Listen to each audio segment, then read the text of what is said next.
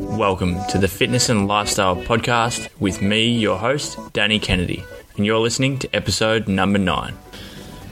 On this week's episode of the Fitness and Lifestyle Podcast, we're extremely lucky to have Ahmed with us to have a chat ahead of this year's Rio Paralympics. So welcome to the show, mate. Thanks, Danny. It's good to be on your show. Extremely privileged to have you here.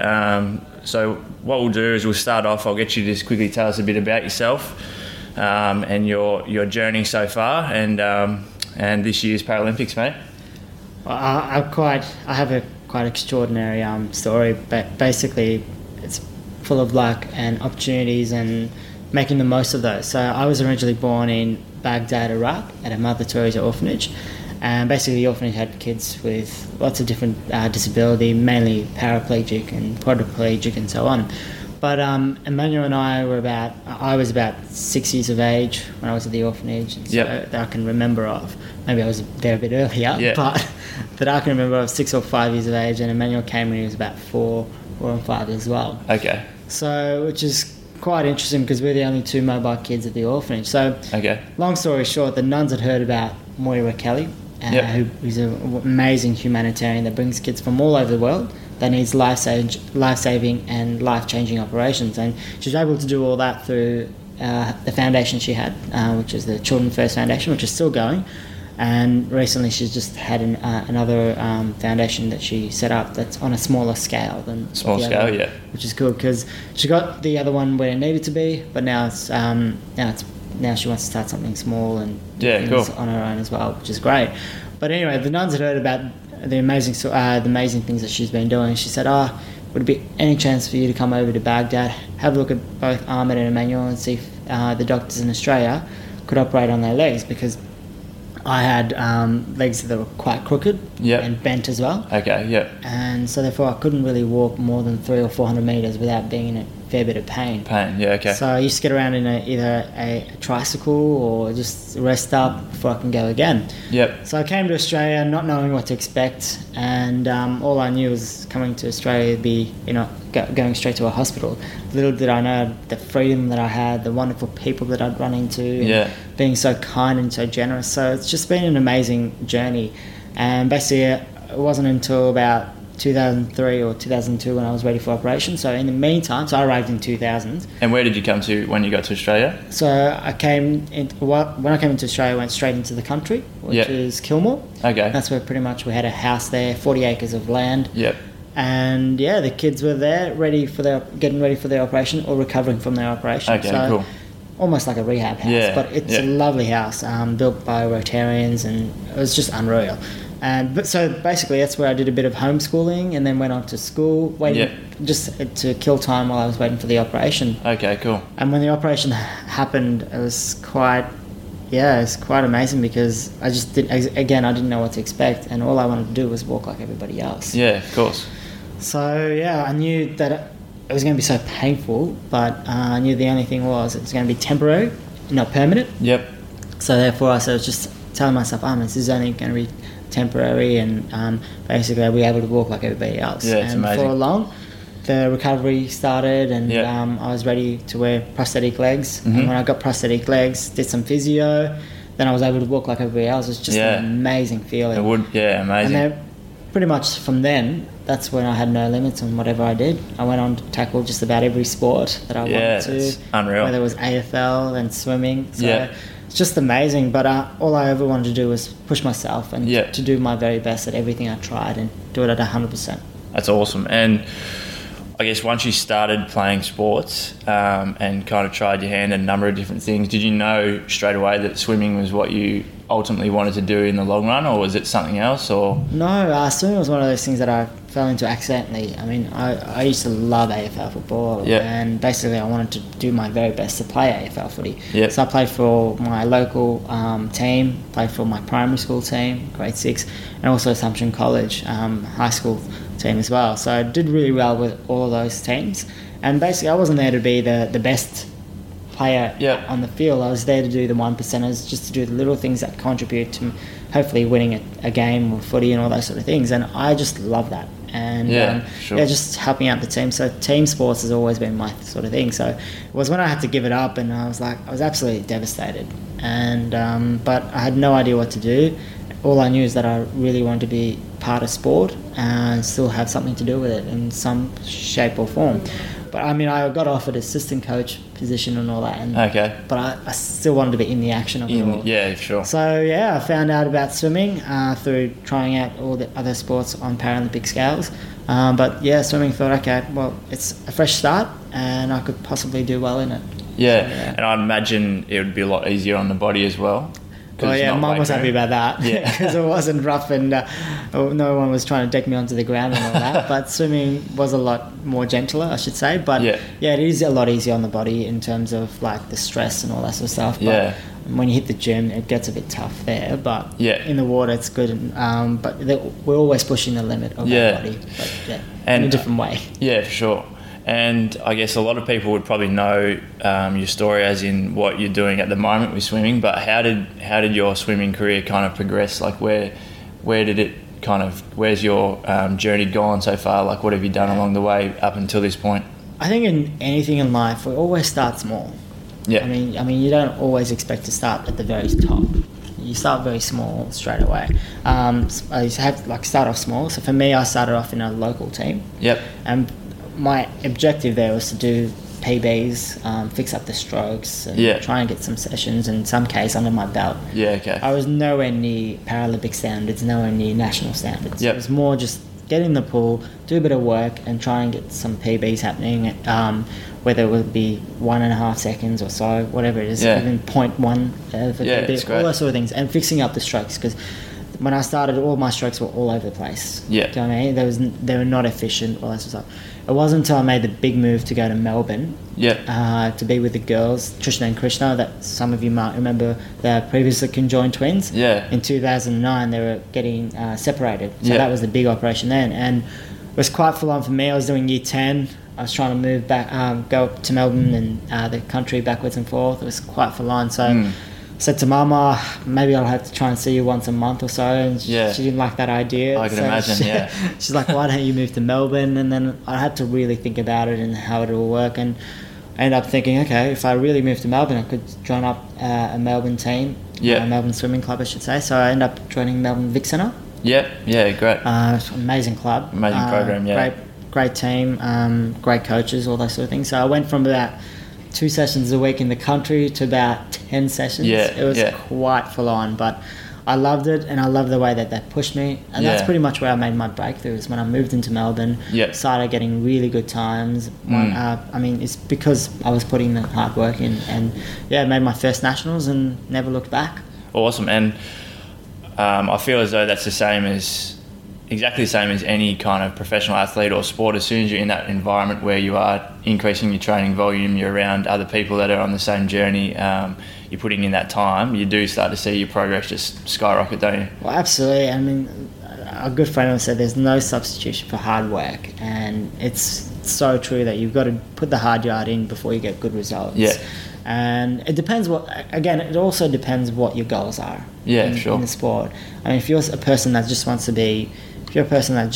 to compete, then that's quite full on. If you're a person that just wants to be healthy and fit, that's a different story altogether. So you don't need to push yourself as much as what us athletes do.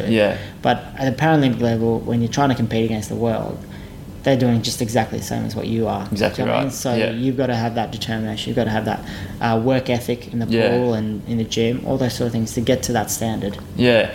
And you've mentioned briefly a couple of times about your gym work.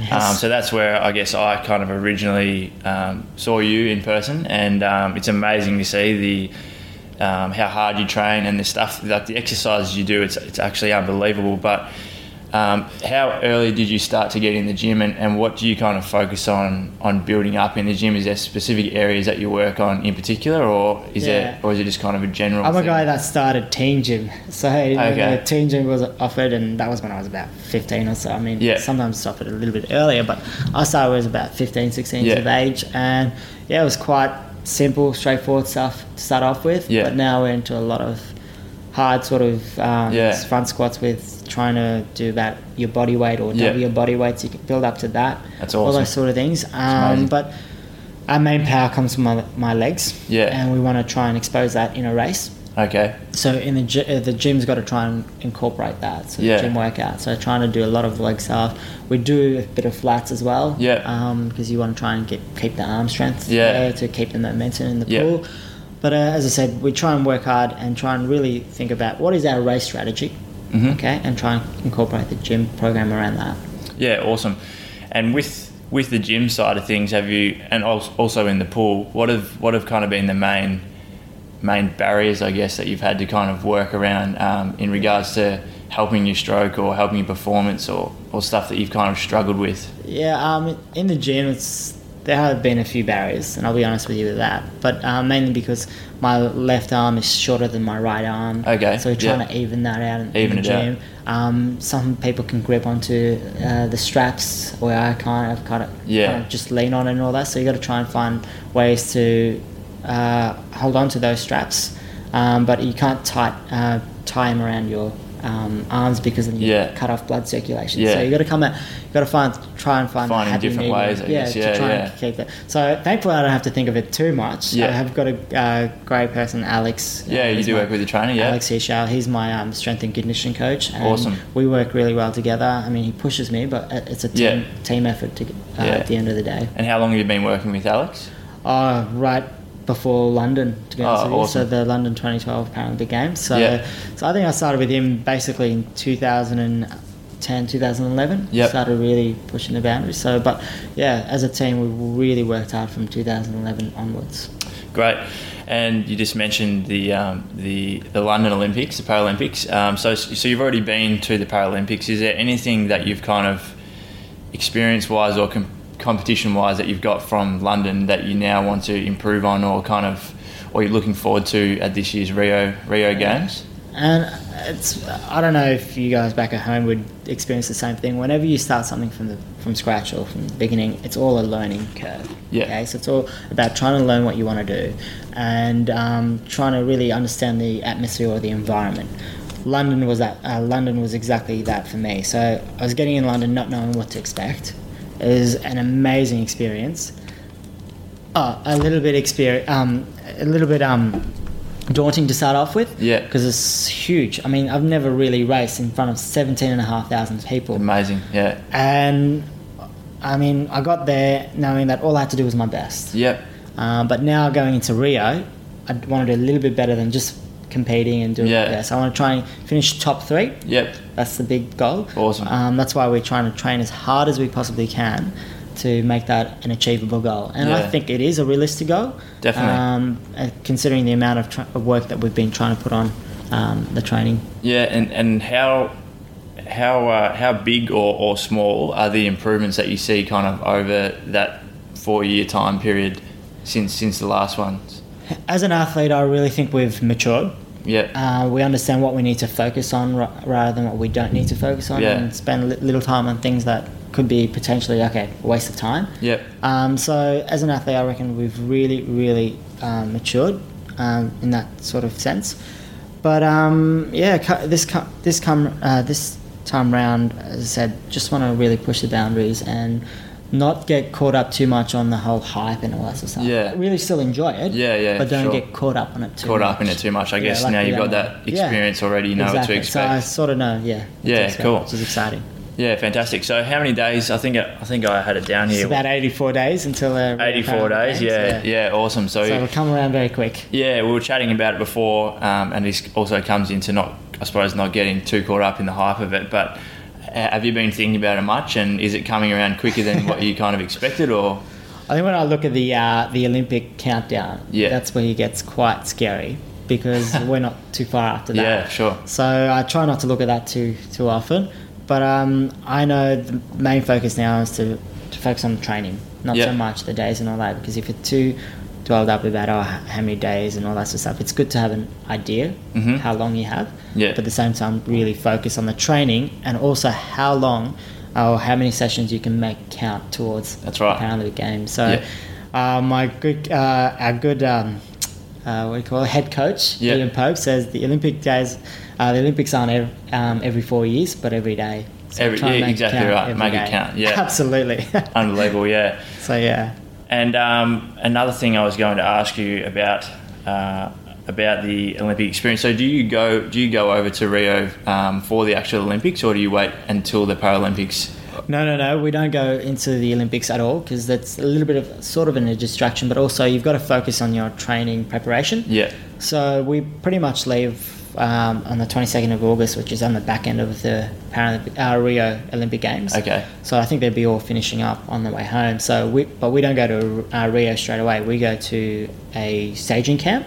And for basically a training camp. A training camp, and basically that's where we do our final preparation, get over jet lag, and pretty much just get the team camaraderie happening again. Yeah, cool. So we do that around America. Yeah. So we'll be in Auburn University in Alabama. Yeah, so right. It'll be exciting, and I'm sure. really looking forward to it. And then pretty much 4 or 5 days before the opening ceremony, we'll be going into the village. Yeah, fantastic. Which is awesome. And do you have any race day rituals, mate? Any superstitious stuff that you do on race day? I like to be organised, so I pretty much have all the racing bathers, the goggles and all that ready to go, lined up to put in my bag first thing in the morning when I wake up.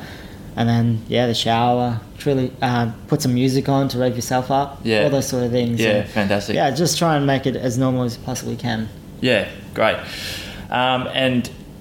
We were chatting about this before. Something that I have a lot to do with is, I guess, nutrition coaching and helping people out with their nutrition to work towards their goals, whether it be fat loss, muscle building, or athletic performance. Obviously, nutrition plays a pretty big role in the way you train and stuff. How important do you find it in regards to correlating with how you perform? One thing I did learn straight away when I picked up those 11 sessions a week, that pretty much nutrition is a key factor to recovery. And so I saw a dietitianist or a nutritionist. Yeah. So thanks to the VIS. Basically, she told me what I needed to do. So getting your carbs, your proteins, and muesli bars. So just trying to get all those in after each session, and the shakes and all that. So I try and be very vigilant with all that sort of stuff because at the end of the day, 2 sessions and sometimes 3 sessions a day. Yeah, it can be quite. It's a lot of demand on the body. Demand on the body, exactly. Yeah. So very important that I stick to the good nutrition plan that I have. Okay. So, because the longer you delay, I've been told, the longer you delay nutrition intake, the longer the recovery is. Longer recovery, yeah. So, and obviously, as you mentioned, when you're training as hard and as often as you are, every bit of recovery is extremely important, especially this close to such a big event. And I mean, every session we've got to be at our peak sort of thing. So we were always wanting to push our body in every session. So the fact that we're not good with nutrition or the recovery strategies, we're letting ourselves down for the next session. Yeah. So which is not really ideal. No, not at all.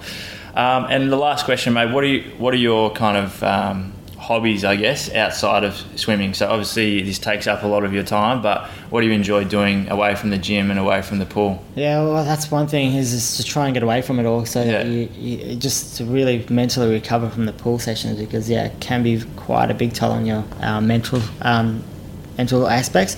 So basically try and get out to a movie, catching up with friends, go see another different sport, whether it's AFL or netball, all those sort of things. Try and get out there and be exposed to other different activities. So, and doing that with friends is even a bonus for me, which is great.